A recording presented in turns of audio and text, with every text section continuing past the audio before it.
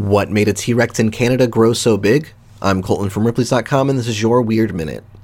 Paleontologists in Canada have just unearthed the biggest Tyrannosaurus rex on record. Lovingly named Scotty, this prehistoric behemoth stood 43 feet tall and is estimated to have weighed nearly 20,000 pounds. Scotty's splendid size makes it one of the largest carnivorous dinosaurs ever found. Scientists note that some T-Rex were slim and lanky, but not Scotty. This king of kings had thick bones scarred with numerous injuries and is thought to have lived for 30 years, longer than the average T-Rex. Aside from his massive size, Scotty also had cranial abnormalities. These bumps and ridges down his snout are likely evidence that Scotty had some form of armored skin on his face, affording him even more protection. For more strange stories, head to Ripley's.com, rate the Weird Minute if you haven't already, and tune in tomorrow for another Minute of Odd.